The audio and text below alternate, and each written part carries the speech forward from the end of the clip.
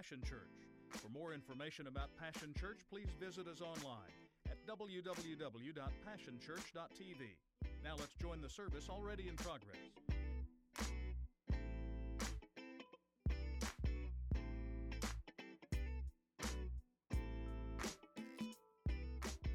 Eight battleships were sunk, 6 major airfields were destroyed, but the worst of it was that there were 2,400 American servicemen who lost their lives that morning. This attack took place at 7:50 a.m., this surprise attack. The only issue is that it wasn't really a surprise. In fact, earlier that morning, 137 miles away at 7 a.m., there were 2 soldiers watching a radar in the South Pacific, and they saw their screen begin to fill up with little dots.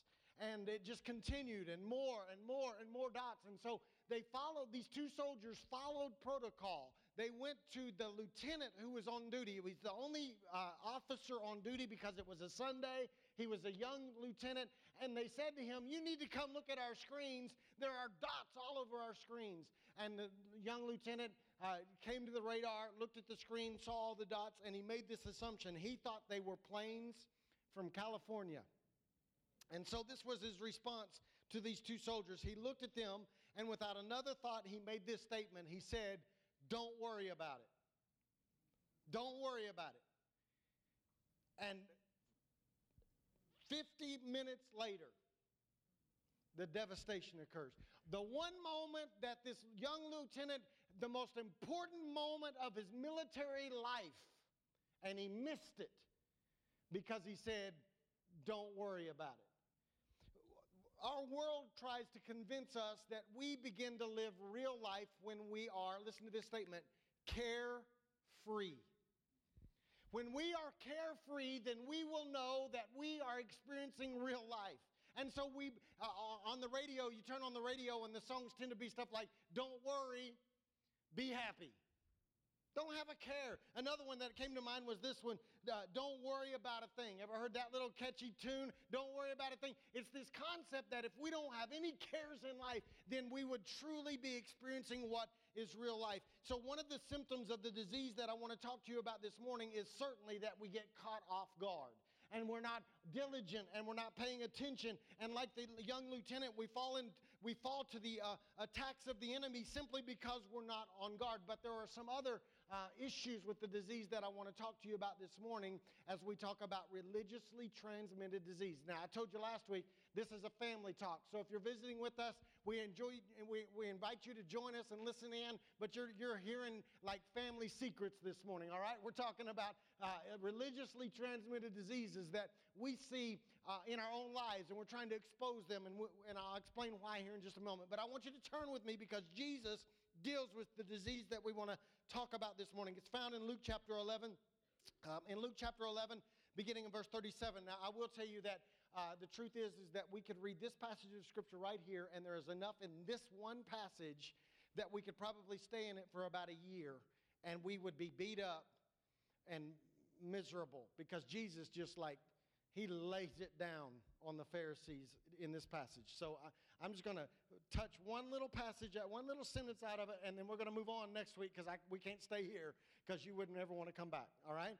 But Jesus had this tendency to be very blunt, right?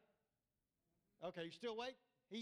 Okay, so listen to what he says. Luke chapter 11, verse 37 through 46. When he had finished that talk, a Pharisee asked him to dinner, and he entered his house, and he sat right down at the table. And the Pharisee was shocked and somewhat offended when he saw that Jesus didn't wash up before the meal. I mean, he's a guy. What do you think he's going to do? Go wash it? And that's a different story. But so he didn't wash up before the meal. But the master said to him, "I know you Pharisees burnish the surface of your cups and plates so they sparkle in the sun. But I also know that your insides are maggoty with greed and secret evil." Jesus is blunt. "Stupid Pharisees. Didn't the one who made the outside also make the inside? Turn both your pockets and your hearts inside out and give generously to the poor. Then your lives will be clean, not just your dishes and your hands. I've had it with you. You're hopeless.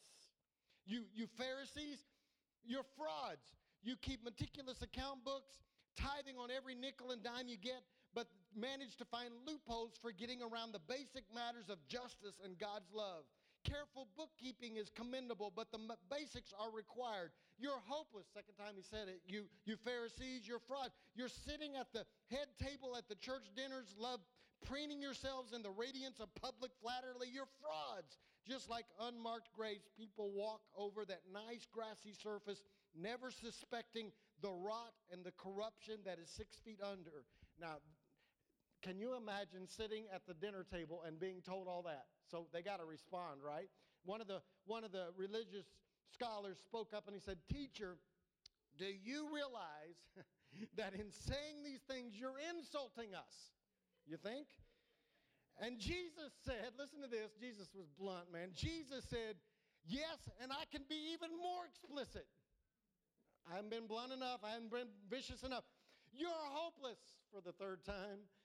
You religion scholars, this is the statement right here. You load people down with rules and regulations, nearly breaking their backs, but you never lift even a finger to help. Come on. Wow. All right, should I just dismiss now and let us go like dress our wounds? Because, I mean, he's talking to like church folks. Right? So here's the reality this morning. Jesus looks at these Pharisees, and in verse 46, he makes this statement. You load people down with rules and regulations, nearly breaking their backs, but you never lift even a finger to help. In that passage of Scripture, Jesus, like a physician, is diagnosing disease. How many of you recognize this morning that in order for us to become whole, for us to become well, for us to be healthy, you need somebody in your life that has the ability to examine you and to diagnose your needs. That's why we go to the doctor, right? I don't go to the doctor and I may think I know what's wrong. I may have already looked it up on the website and scared myself to death. But the truth is, I want to go to a physician and say, "Would you please diagnose me and give me an accurate description of what is happening in my life," right? That is exactly what Jesus does. He diagnoses the disease. So, in a recent staff meeting, I looked at our pastoral team and I said, what I would like for you to do in this meeting is I want us just to take a few moments and I want you to diagnose our body.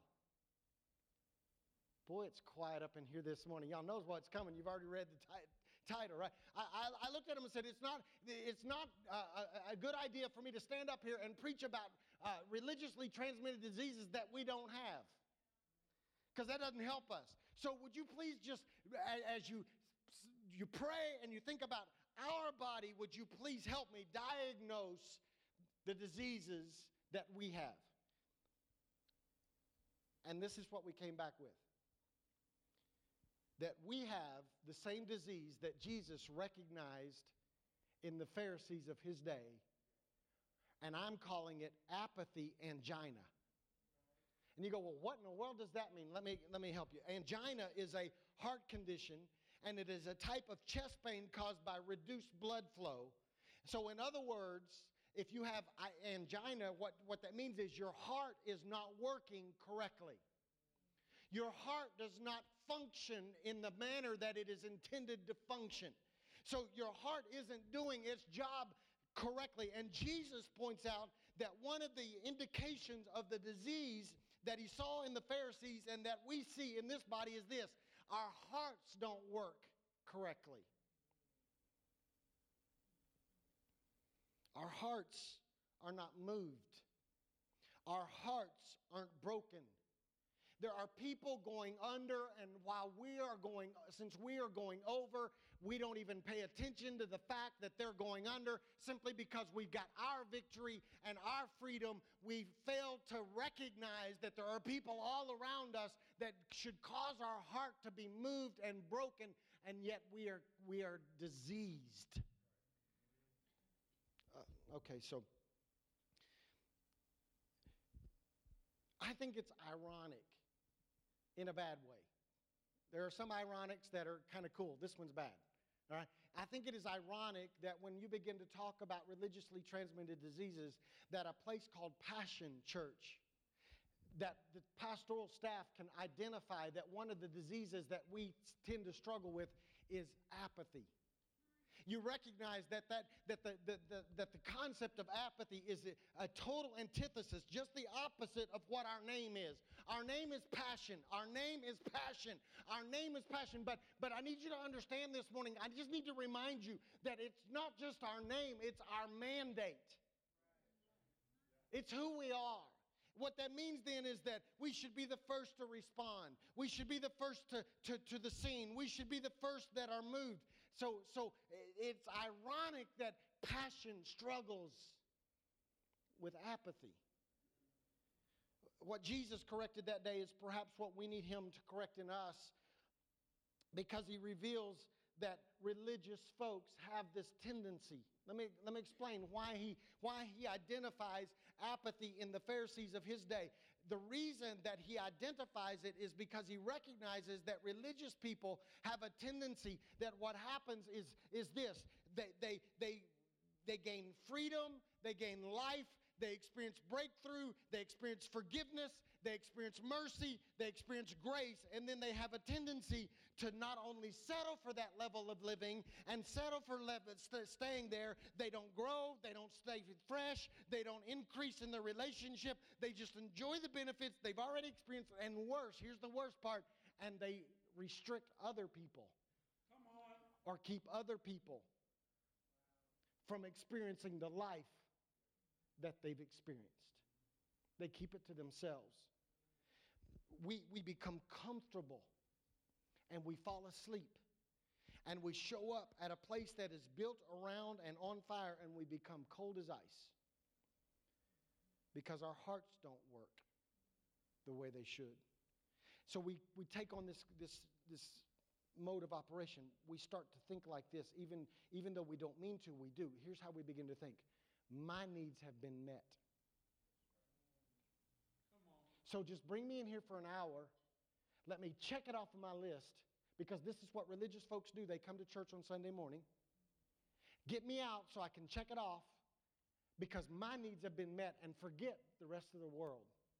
Yes, we do. It's quiet up in here. Okay, so why do we become apathetic? Why do we suffer from this disease? Just a couple things I want to mention to you this morning that I think are a very large part of why this happens. Number one is this. We have forgotten what it's like to carry the load of being lost.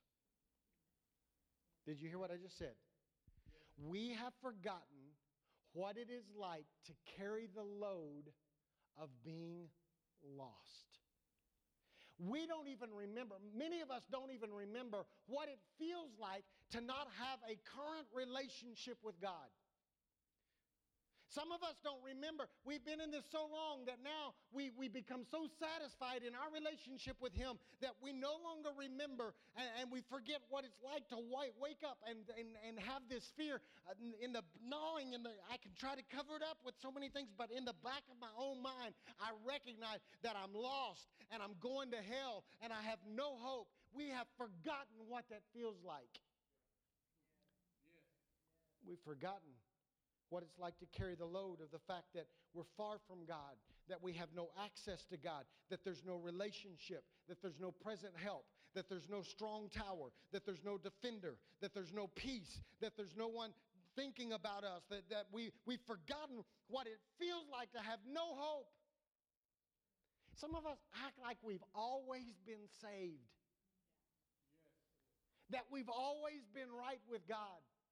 And so we watch lost people walk all around us, and we have no empathy and we have no passion towards them because we have forgotten what it's like to carry the load of being lost.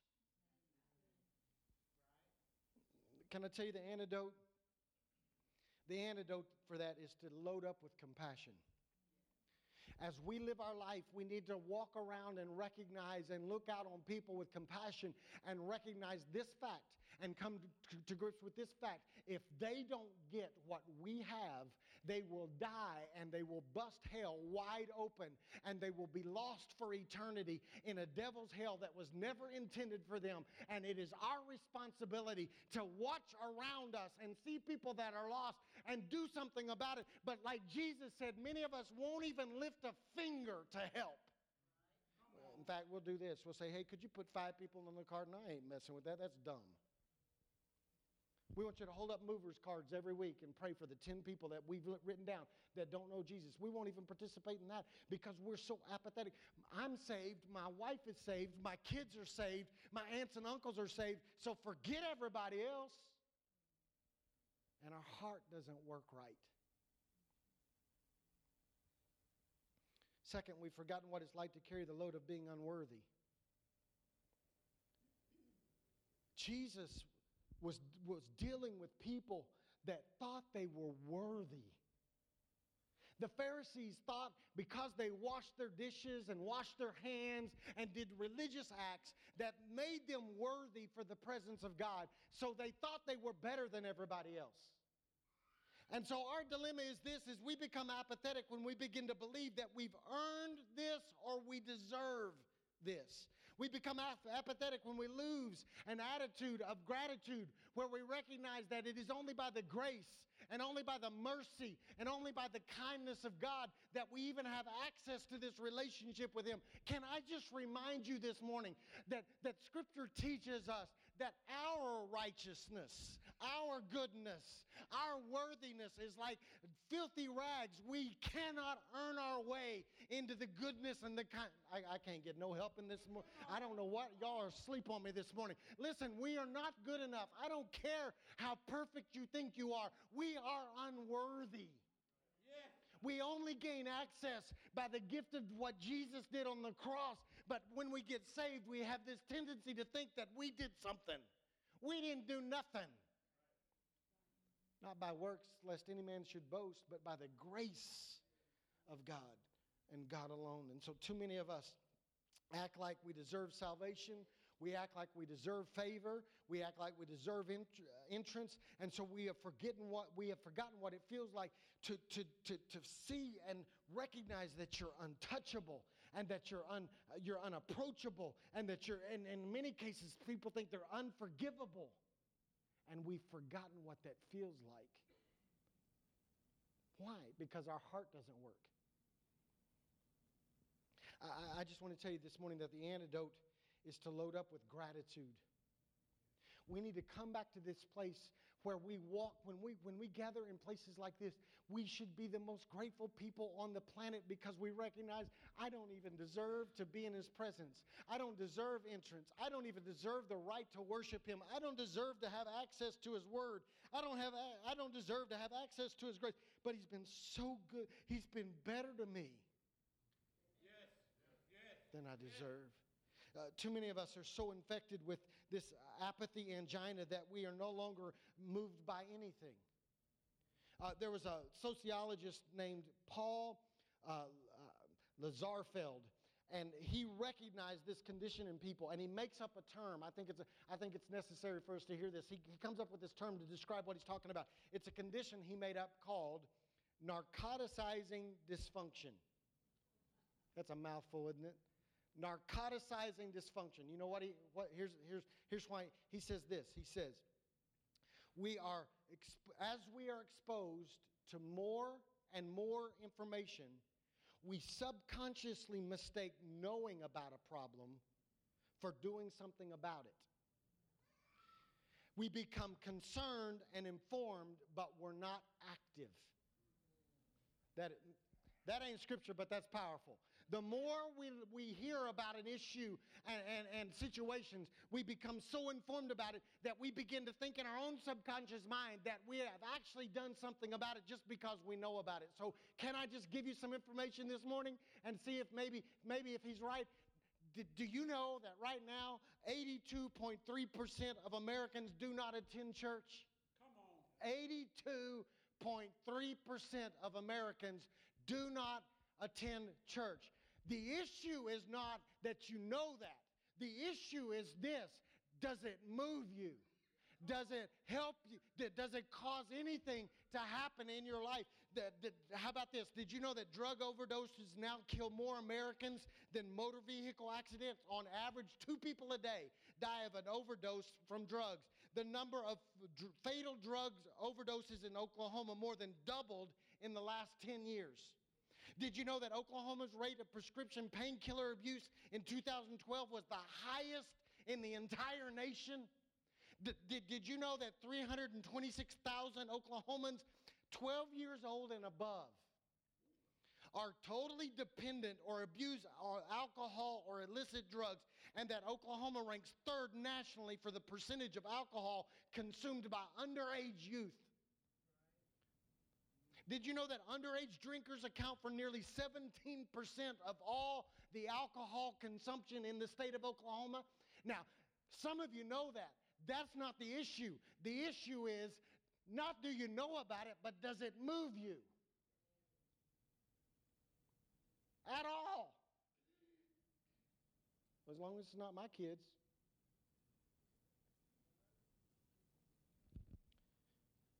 Did you know that in 2018 there was a study that revealed that almost half of Americans feel lonely?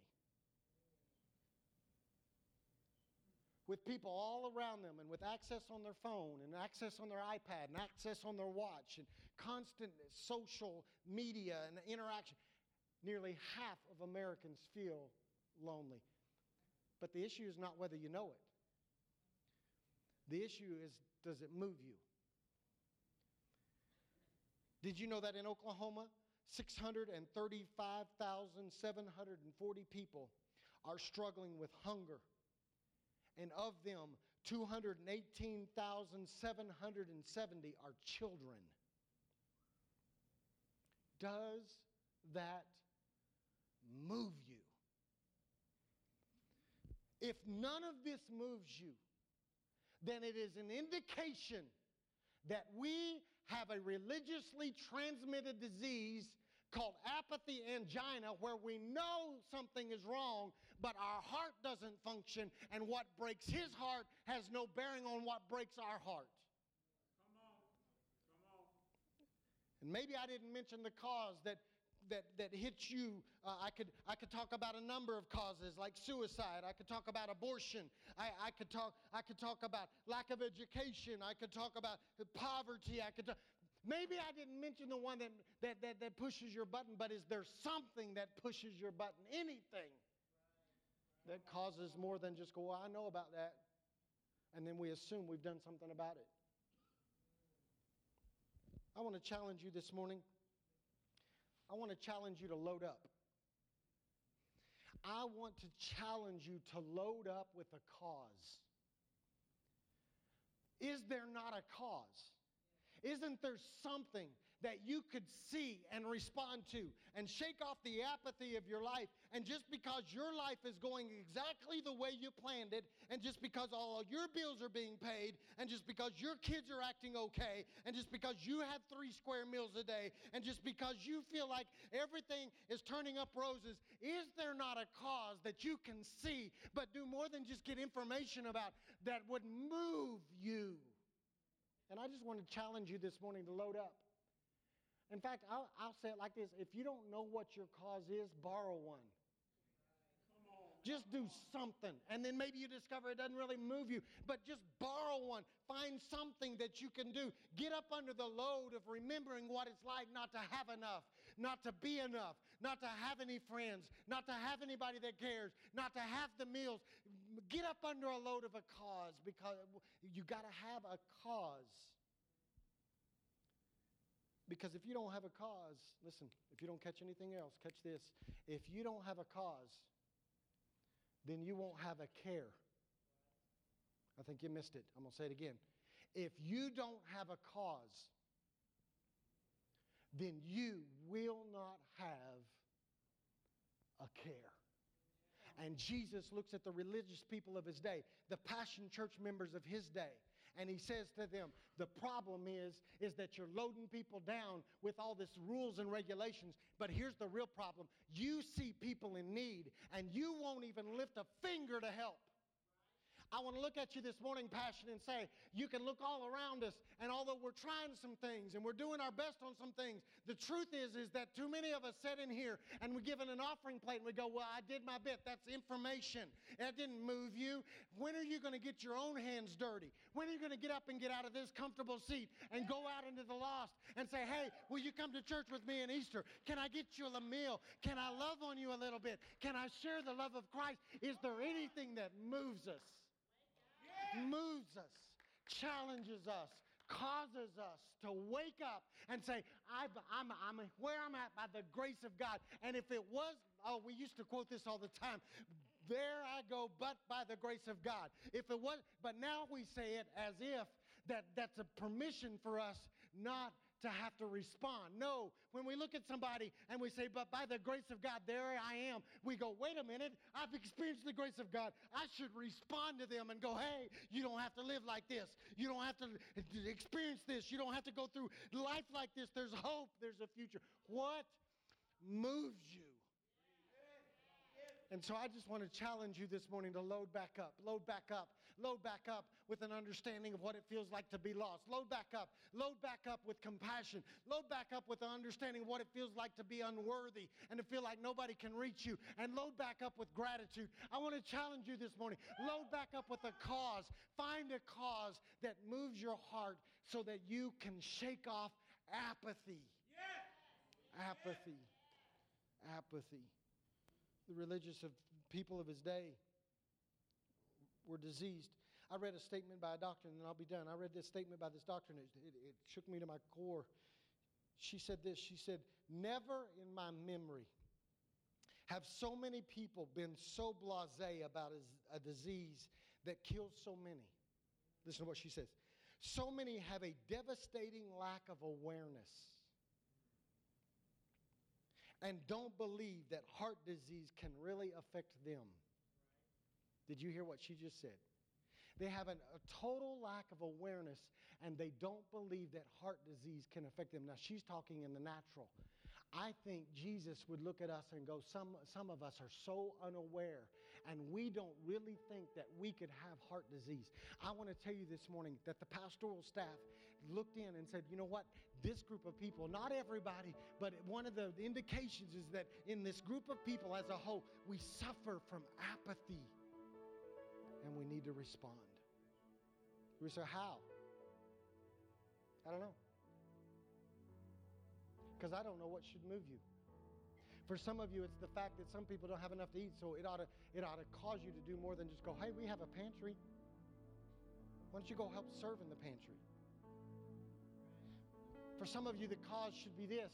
I know what it's like to go through life and feel like nobody really cares about me. Nobody loves me. No, I would leave my home. Now, this is not me. I'm talking about you. I leave my home and my parents would never hug on me and tell me they love me before I left the house. And so I know what that feels like. Then maybe what you ought to do is serve as a greeter so that when people walk onto this campus, there's people there smiling at them going, man, we're so glad you're here.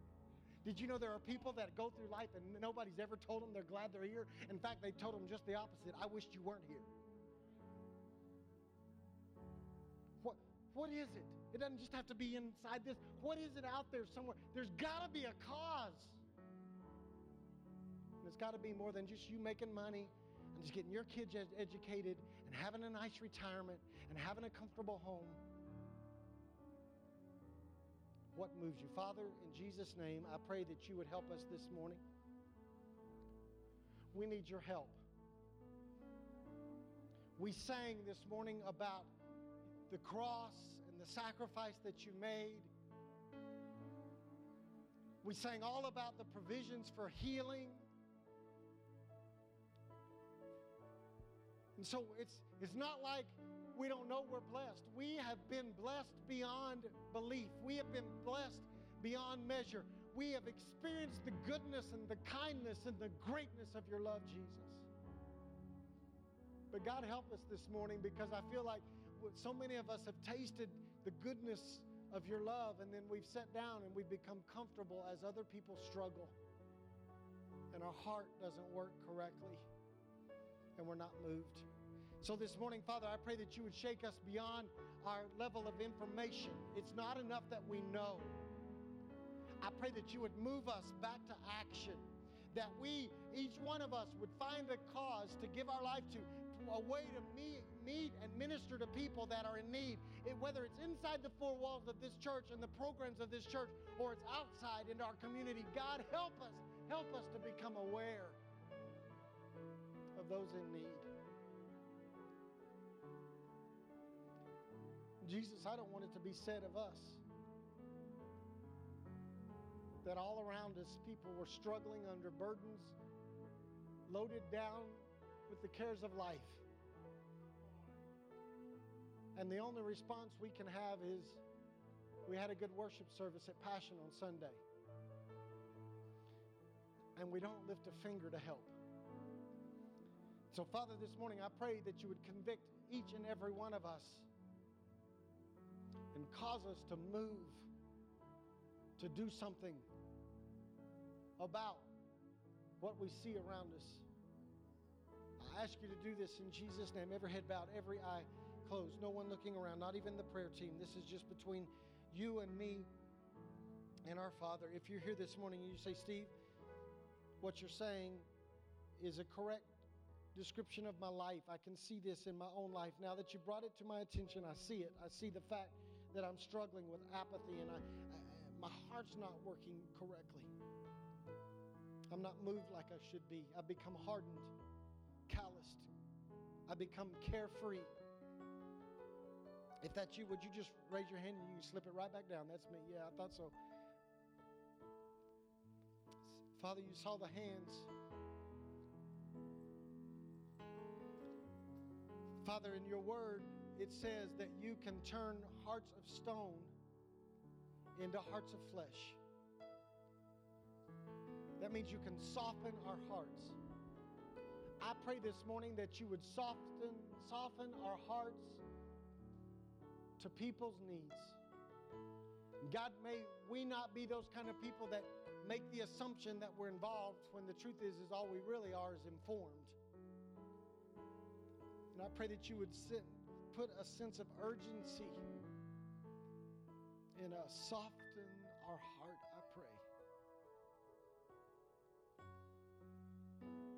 In Jesus' name.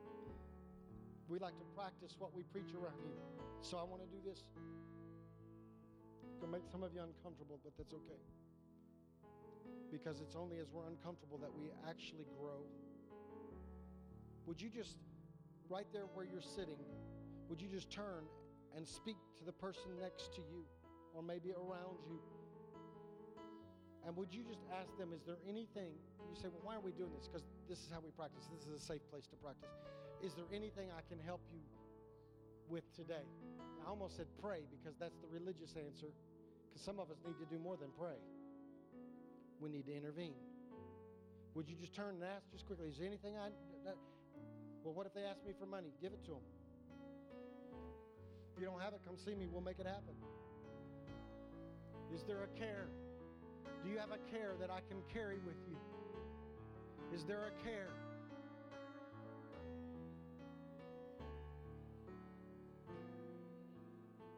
Is there a care?